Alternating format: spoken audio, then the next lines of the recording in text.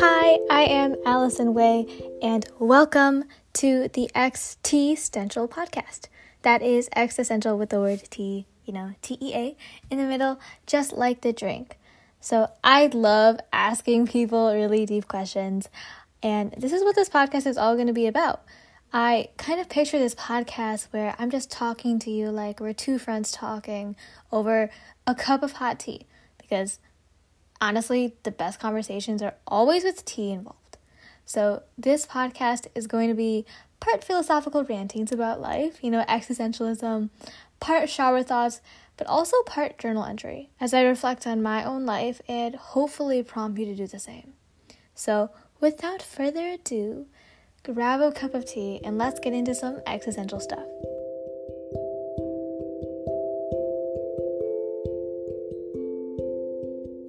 What are 4 words that you will never forget? For me, when I look back at my whole 12 years of education, this simple phrase comes to mind. And it's, we all worship something. So that's a paraphrase from David Foster Wallace's famous "This is Water" graduation speech. And I remember reading this in the junior year of high school, in like a fluorescent, badly lit classroom with like chairs that like hurt my posture.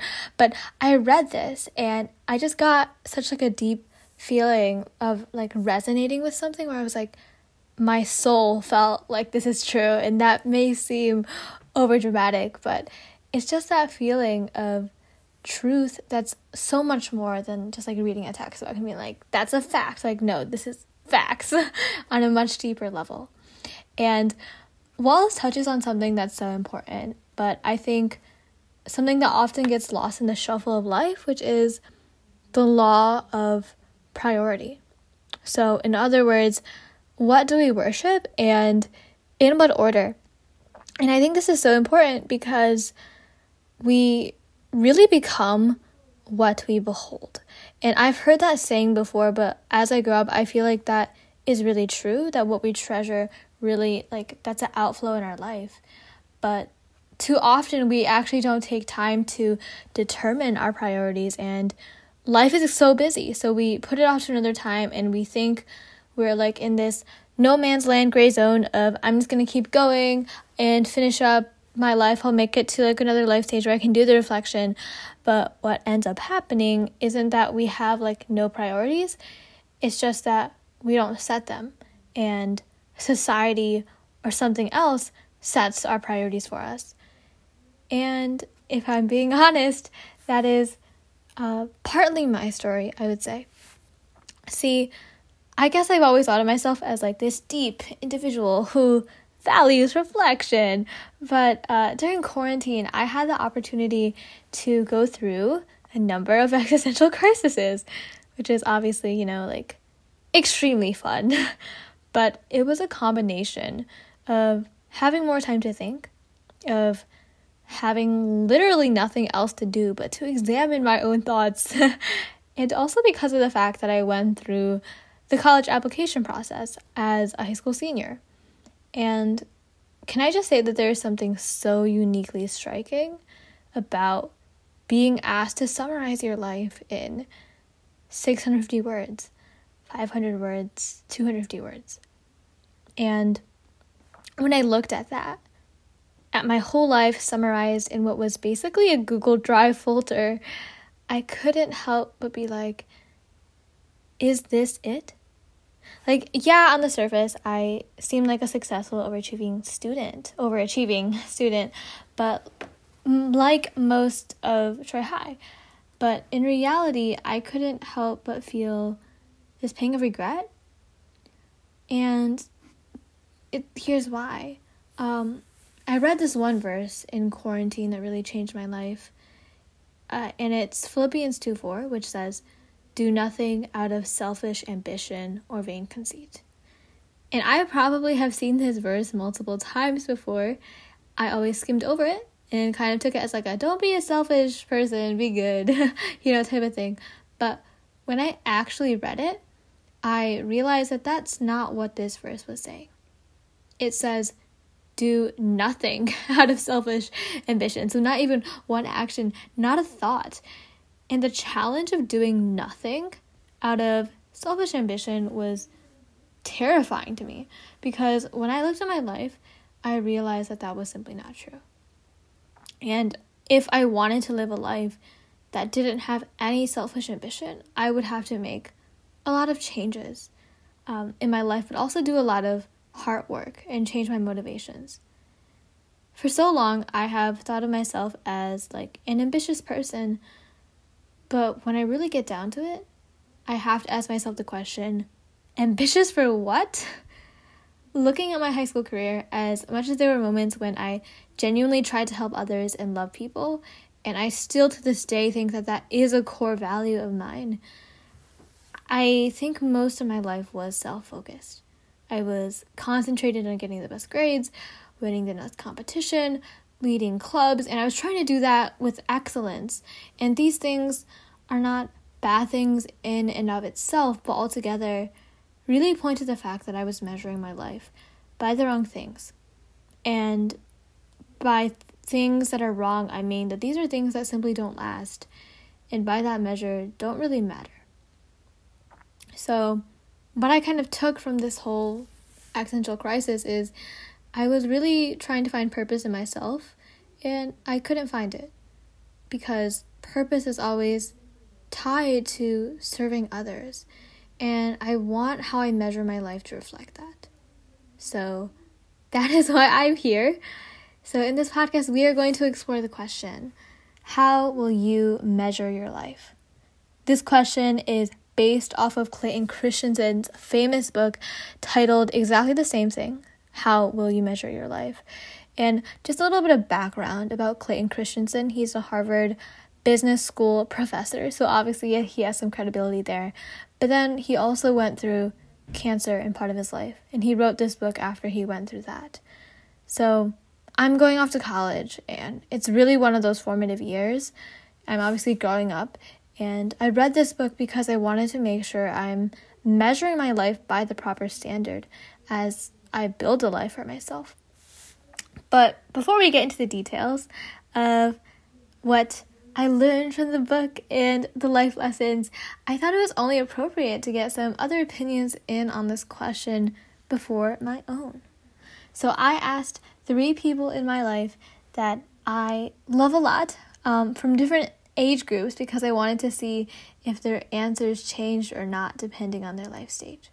So I asked my younger sister Lily, who was 15, my friend Parvati, who is basically my same age, and my dad, who is obviously much older, almost 50, and I asked all of them the same question. How do you measure your life? And here are their responses. So first up, we have my younger sister Lily, and welcome to the podcast, Lily. Hi guys, thanks for having me. Of course. Okay, so Lily, how do you or how will you measure your life? So I think for me, one of the biggest things is how I am going to impact other people. So definitely hopefully positive things, but things like the donations I give, or maybe just doing small things I don't realize can help other people. Obviously I won't be able to know everything, but I feel like having a positive impact is a huge thing.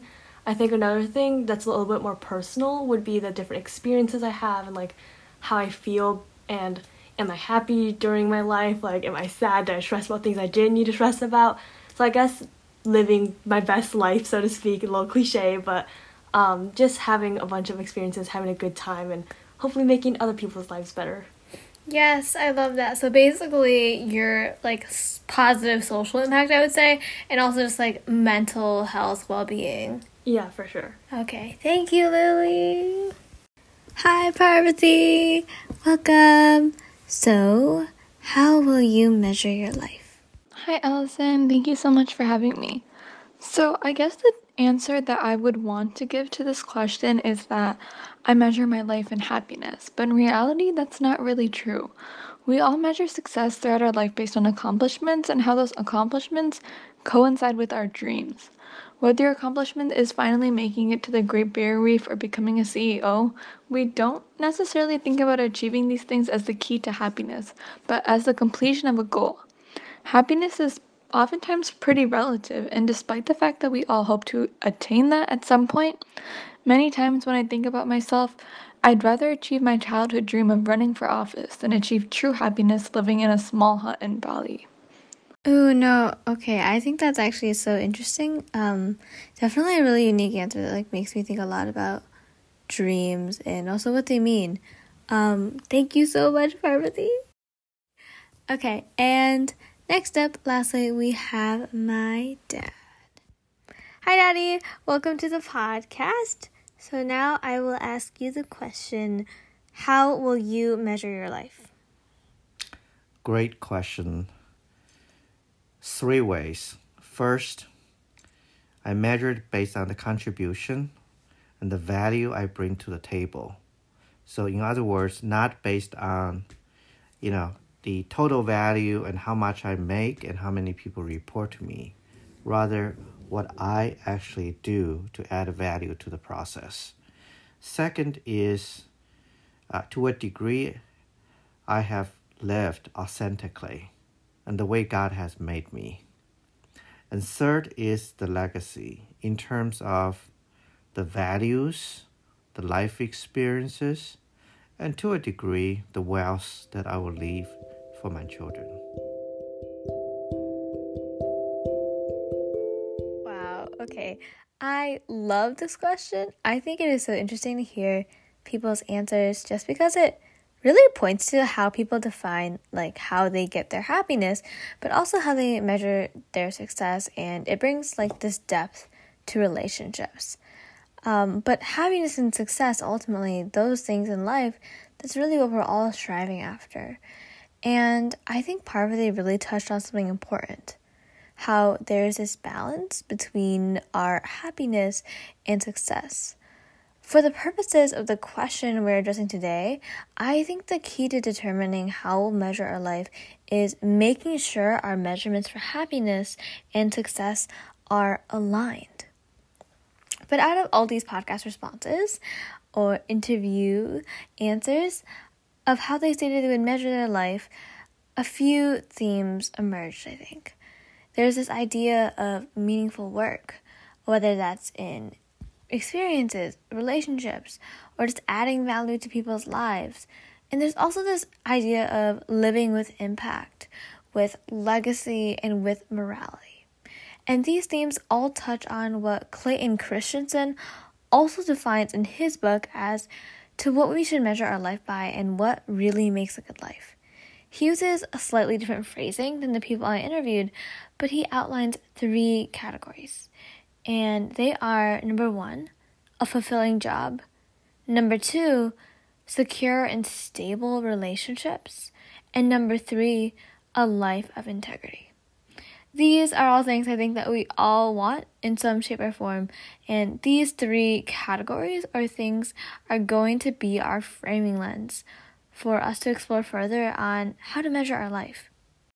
What I think is particularly interesting about these measurements of life that Christensen talked about, and also what Parvati, Lily, and my dad all talked about, is how starkly different they are than how our society defines success.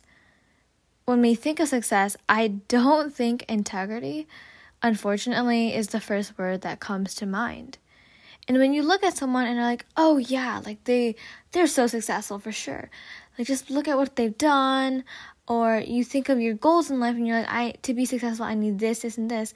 Our gut instinct is often wealth, job, titles, flashy cars. So basically power, money, and status. That's not to say that that's necessarily what we believe that success is, but it's certainly what we're conditioned to believe. And if this is the image of success that society preaches to us and really advertises to us, I think it's important we ask the question, is this the right measure? After all, the default measure of what we unconsciously chase after if we don't set our priorities and let society set them for us is these things. So I think it's especially important we dig into this. So first up, money.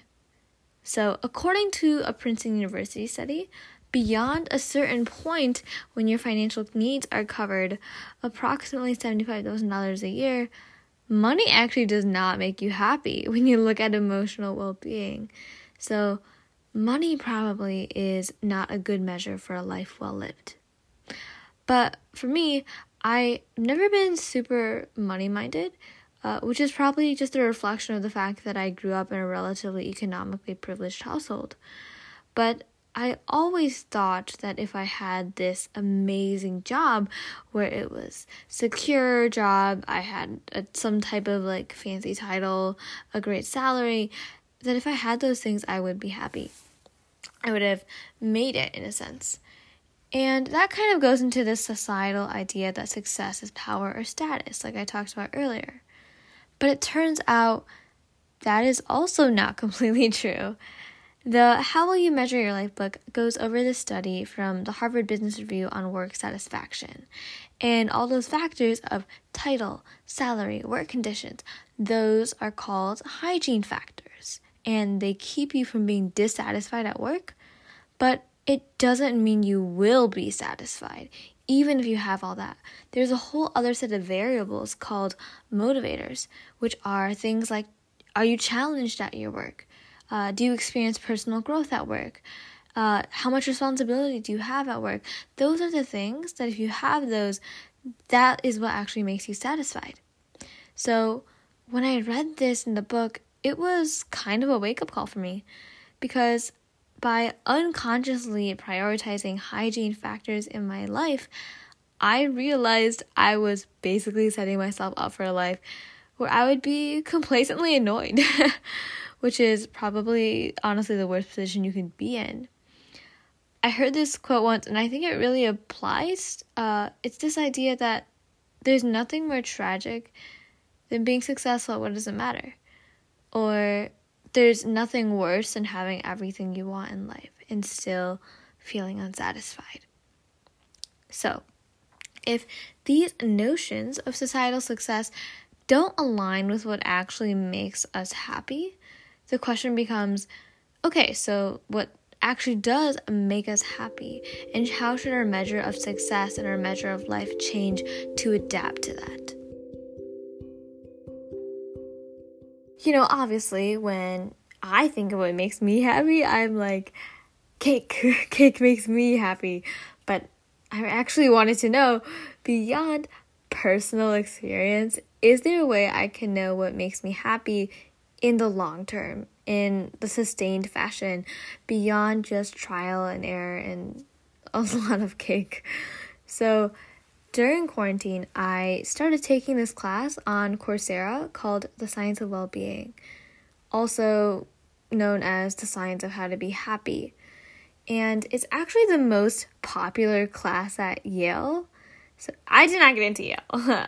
Hello, Yale. But this is my way of not paying $70,000 in tuition, but taking the classes for free.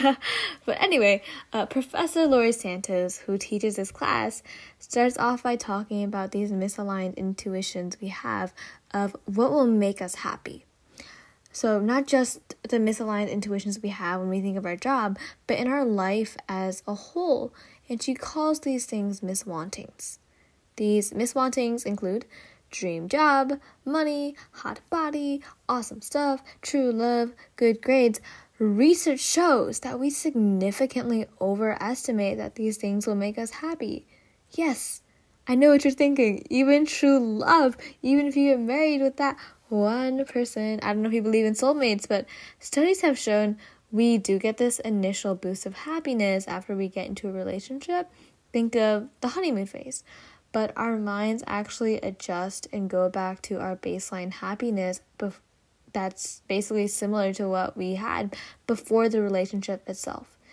And that little description is basically something called the hedonic treadmill. And it applies to so many situations when we experience something new, something happy, but our mind are just naturally wired to go back to that baseline happiness. So, we don't want to be chasing after all of these things that don't actually make us happy in the long term, right?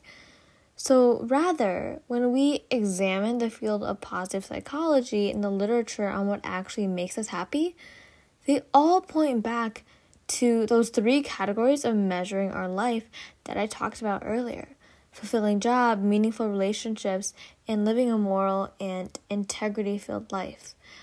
Just one side note here that I did want to mention: meaningful relationships does not mean that you can't find love in those relationships, but when we refer to this idea of true love, it's like that fantasy love you see in movies and all that.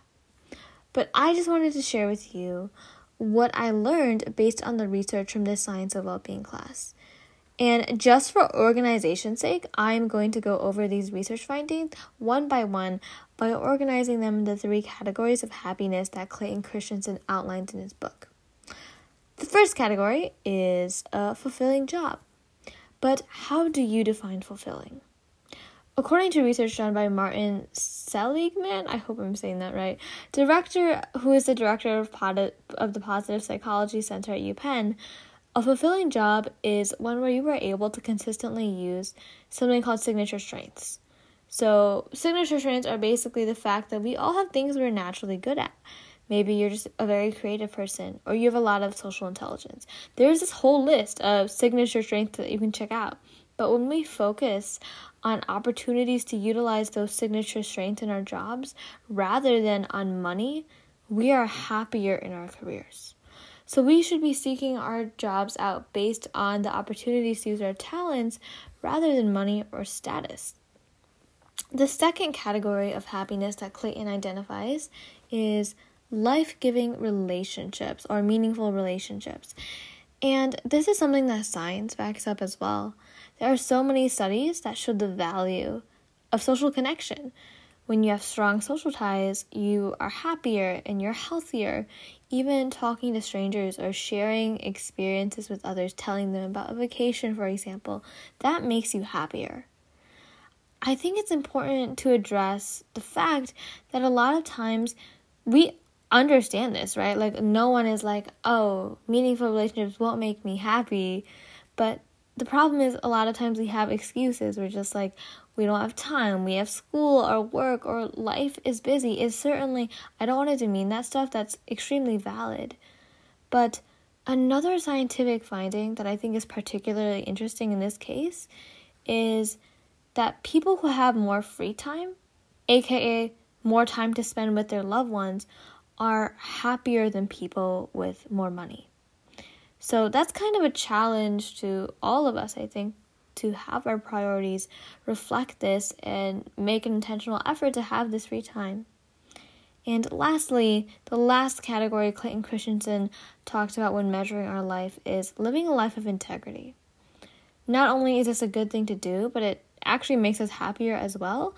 Studies show that kinder people are happier, and even when we look at our spending habits, if you spend money on other people rather than yourself, you actually feel happier.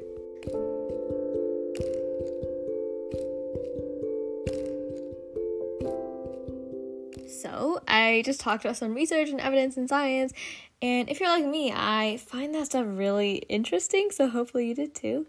But I think deep down, we don't need studies to tell us this. We all have this feeling intuitively that there must be more in life than what we can show on Instagram or our resume.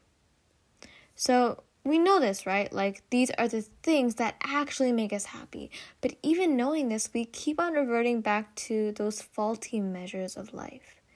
And before we move further, I really just want to ask this question. Like, why do we do this?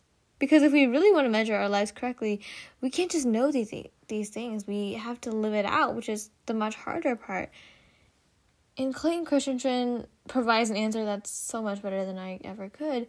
And he says, and I quote, "The danger for high-achieving people is that they'll unconsciously allocate their resources to activities that yield the most immediate, tangible accomplishments. This is often in their careers, as this domain of their life provides the most concrete evidence that they are moving forward." I want to focus in on the part specifically about concrete evidence that our life is moving forward. See, it's not just enough for us to just live like a fulfilling or successful life to us personally, but we have to prove it. And that's the danger. Measuring our lives is messy. None of us are good judges of ourselves right now, let alone people or our whole lifetime. I mean, that's kind of insane, right? But when you think about things that are actually fulfilling, how fulfilling are your relationships? Am I a person of integrity? Am I finding meaning in my work? These are not things you can intrinsically prove with numbers or put in like a little line on your resume. This is not something that we can just meet someone for like 5 minutes, make a snap judgment about them, and think that we know things about their life. So we settle for something else, something easier. As Clayton says in his book, we do something called aggregating. We develop a sense of hierarchy where, for example, people who preside over more people are more important than people who are leaders of fewer people. This is just an example, but we do this type of aggregating of making these snap judgments daily in our life. But can I just be honest here? Like, I've lived this mindset. I have a problem with comparison, and this whole process of measuring people and comparing them with each other as better or worse, it feels so unhealthy. And how can we expect life to come out of a mindset and process that is inherently destructive? So from this, I arrived at this kind of weird paradox that in order to live a truly fulfilling life, we need to sacrifice our need to prove that we are. We must die to others' approval of us, basically. And this is really hard, especially for me as a people pleaser. From a young age, we are primed to have a plan, something to show for our life, to show that we're on the right track, and we're taught that the right answer to what you want to be in life isn't kind, loving, or purpose-filled, but doctor, lawyer, or investment banking. But even if it's hard, I think we know that it's worth it.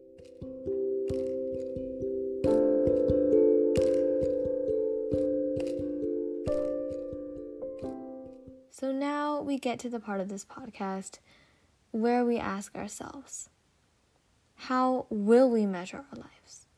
Obviously, we all want those 3 categories, but in more specific terms, what does that look like for us? And it starts with answering these 3 simple but honestly really hard questions. Number 1, what is my purpose? Number 2, how will I commit to that purpose?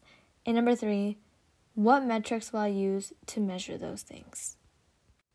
So, this question of purpose, honestly, it's a really sucky question, if I'm being honest. It was really scary for a long time in my life. It's one of those questions where it's I don't know, But I think now, after almost a year of reflection, and also seeking God on this, because faith is really important to me, and I think my purpose is inherently born out of that. I think I have a general impression of what my purpose is, even though it's totally not set in stone. So, in one sentence, here's what I think it is. I want to be someone that shows other people their value and encourages them to both see and live out their potential. And before I go into the details of what this means, I think it's kind of helpful to go over how I personally arrived here at my purpose. I want to say I took a pretty biblical approach to finding my purpose. In other words, I was seeking God's will for my life because my relationship with God is my number 1 priority in life. But even if you do not have a faith, I think it's helpful to know these principles. And the best advice I've gotten on discerning your purpose is finding out 2 things. Finding out your compassions and looking at your giftings. So with compassion, it's really the question of what keeps you up at night? What stirs your heart? Like, what do you actually cry over? There is this Viktor Frankl quote that's really applicable here, and it says, "For success, like happiness, cannot be pursued.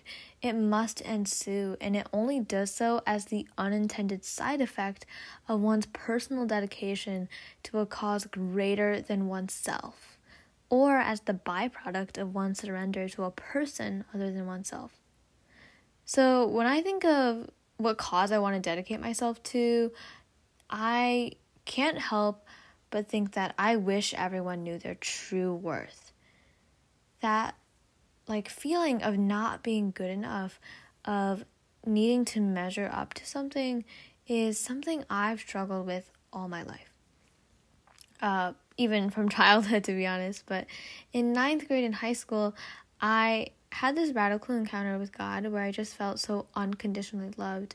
Not because I did anything, but just because God loved me. And just knowing I could find my value and worth in that, it changed my whole perspective in life.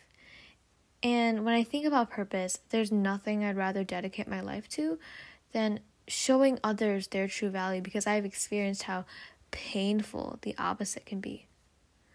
So the first part of my purpose is about my compassions, but the second part of my purpose, where I talk about encouraging others in my statement of purpose, that relates to my giftings, or aka where my strengths are. There is this biblical principle that everyone has received different gifts from God, whether that be knowledge, wisdom, leadership, and one of them is exhortation or encouragement. But again, I want to emphasize, even if you're not Christian, I think that idea that each person has their own gifts and unique talents that are born into them or that are fostered is something you see in popular culture for sure as well. When I look at my life, I have always been someone who really just enjoys randomly complimenting people and getting to empathize and walk with people through situations where they need encouragement. Specifically over quarantine, I've been trying to make an effort to intentionally do this by listening to my friends if they need extra encouragement, baking them random surprise cookies, just writing super long birthday cards to them and all that stuff. And I've had friends tell me that it has really helped them in an impactful way. So that's why in my purpose, I specifically want to encourage them, not only because I do get life from that as well, but I also want to bring life to others through that.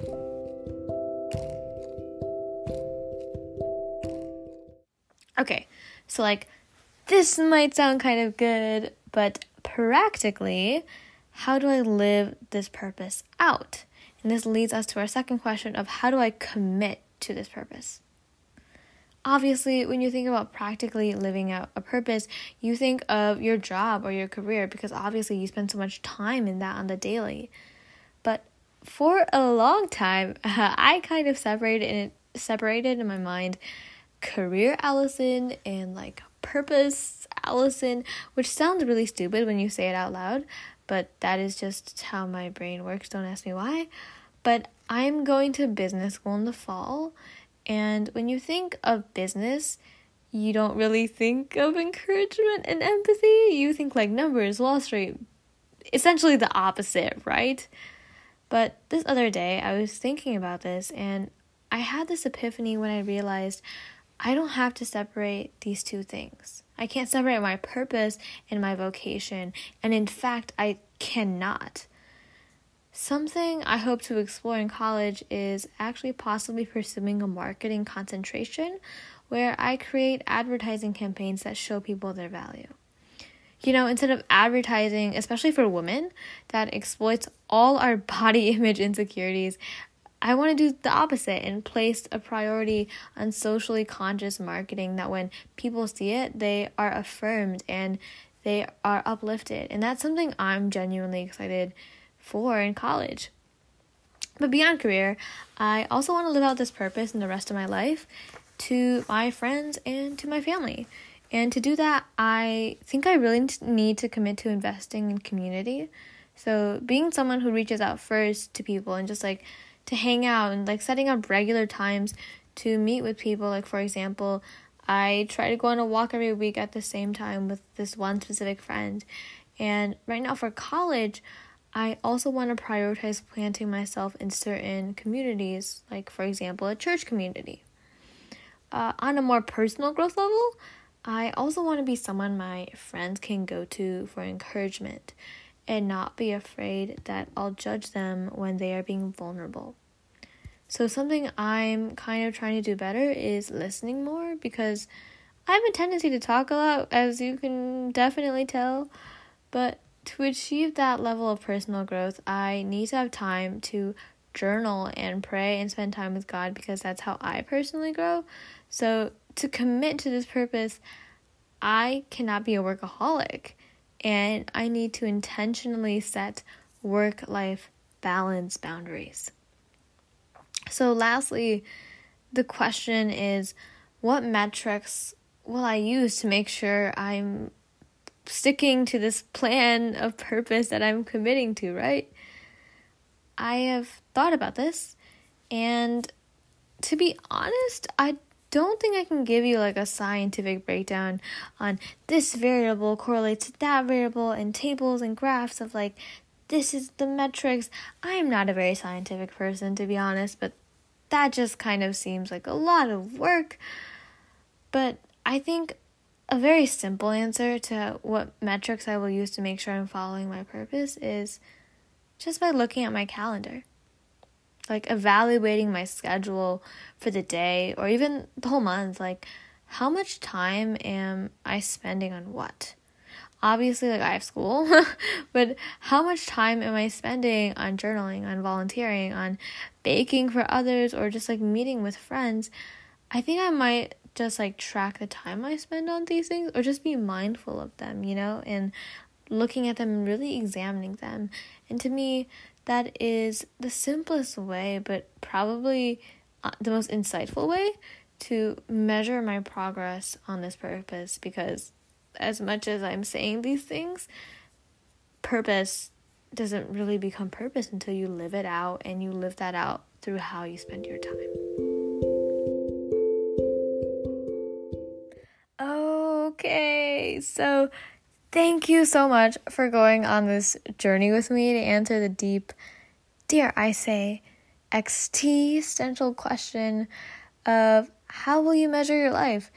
Just this whole process of making the podcast and also reading the How Will You Measure Your Life book by Clayton Christensen, but also the Yale class thingy, it's been such a transformative process, and I've totally learned a lot just about not only myself, but like world perspectives, I guess. I genuinely hope that this podcast encourages you to also dig deep and ask yourself the same question. How will you measure your life? Whatever answer you end up arriving at, I promise you it will be worth your time discovering.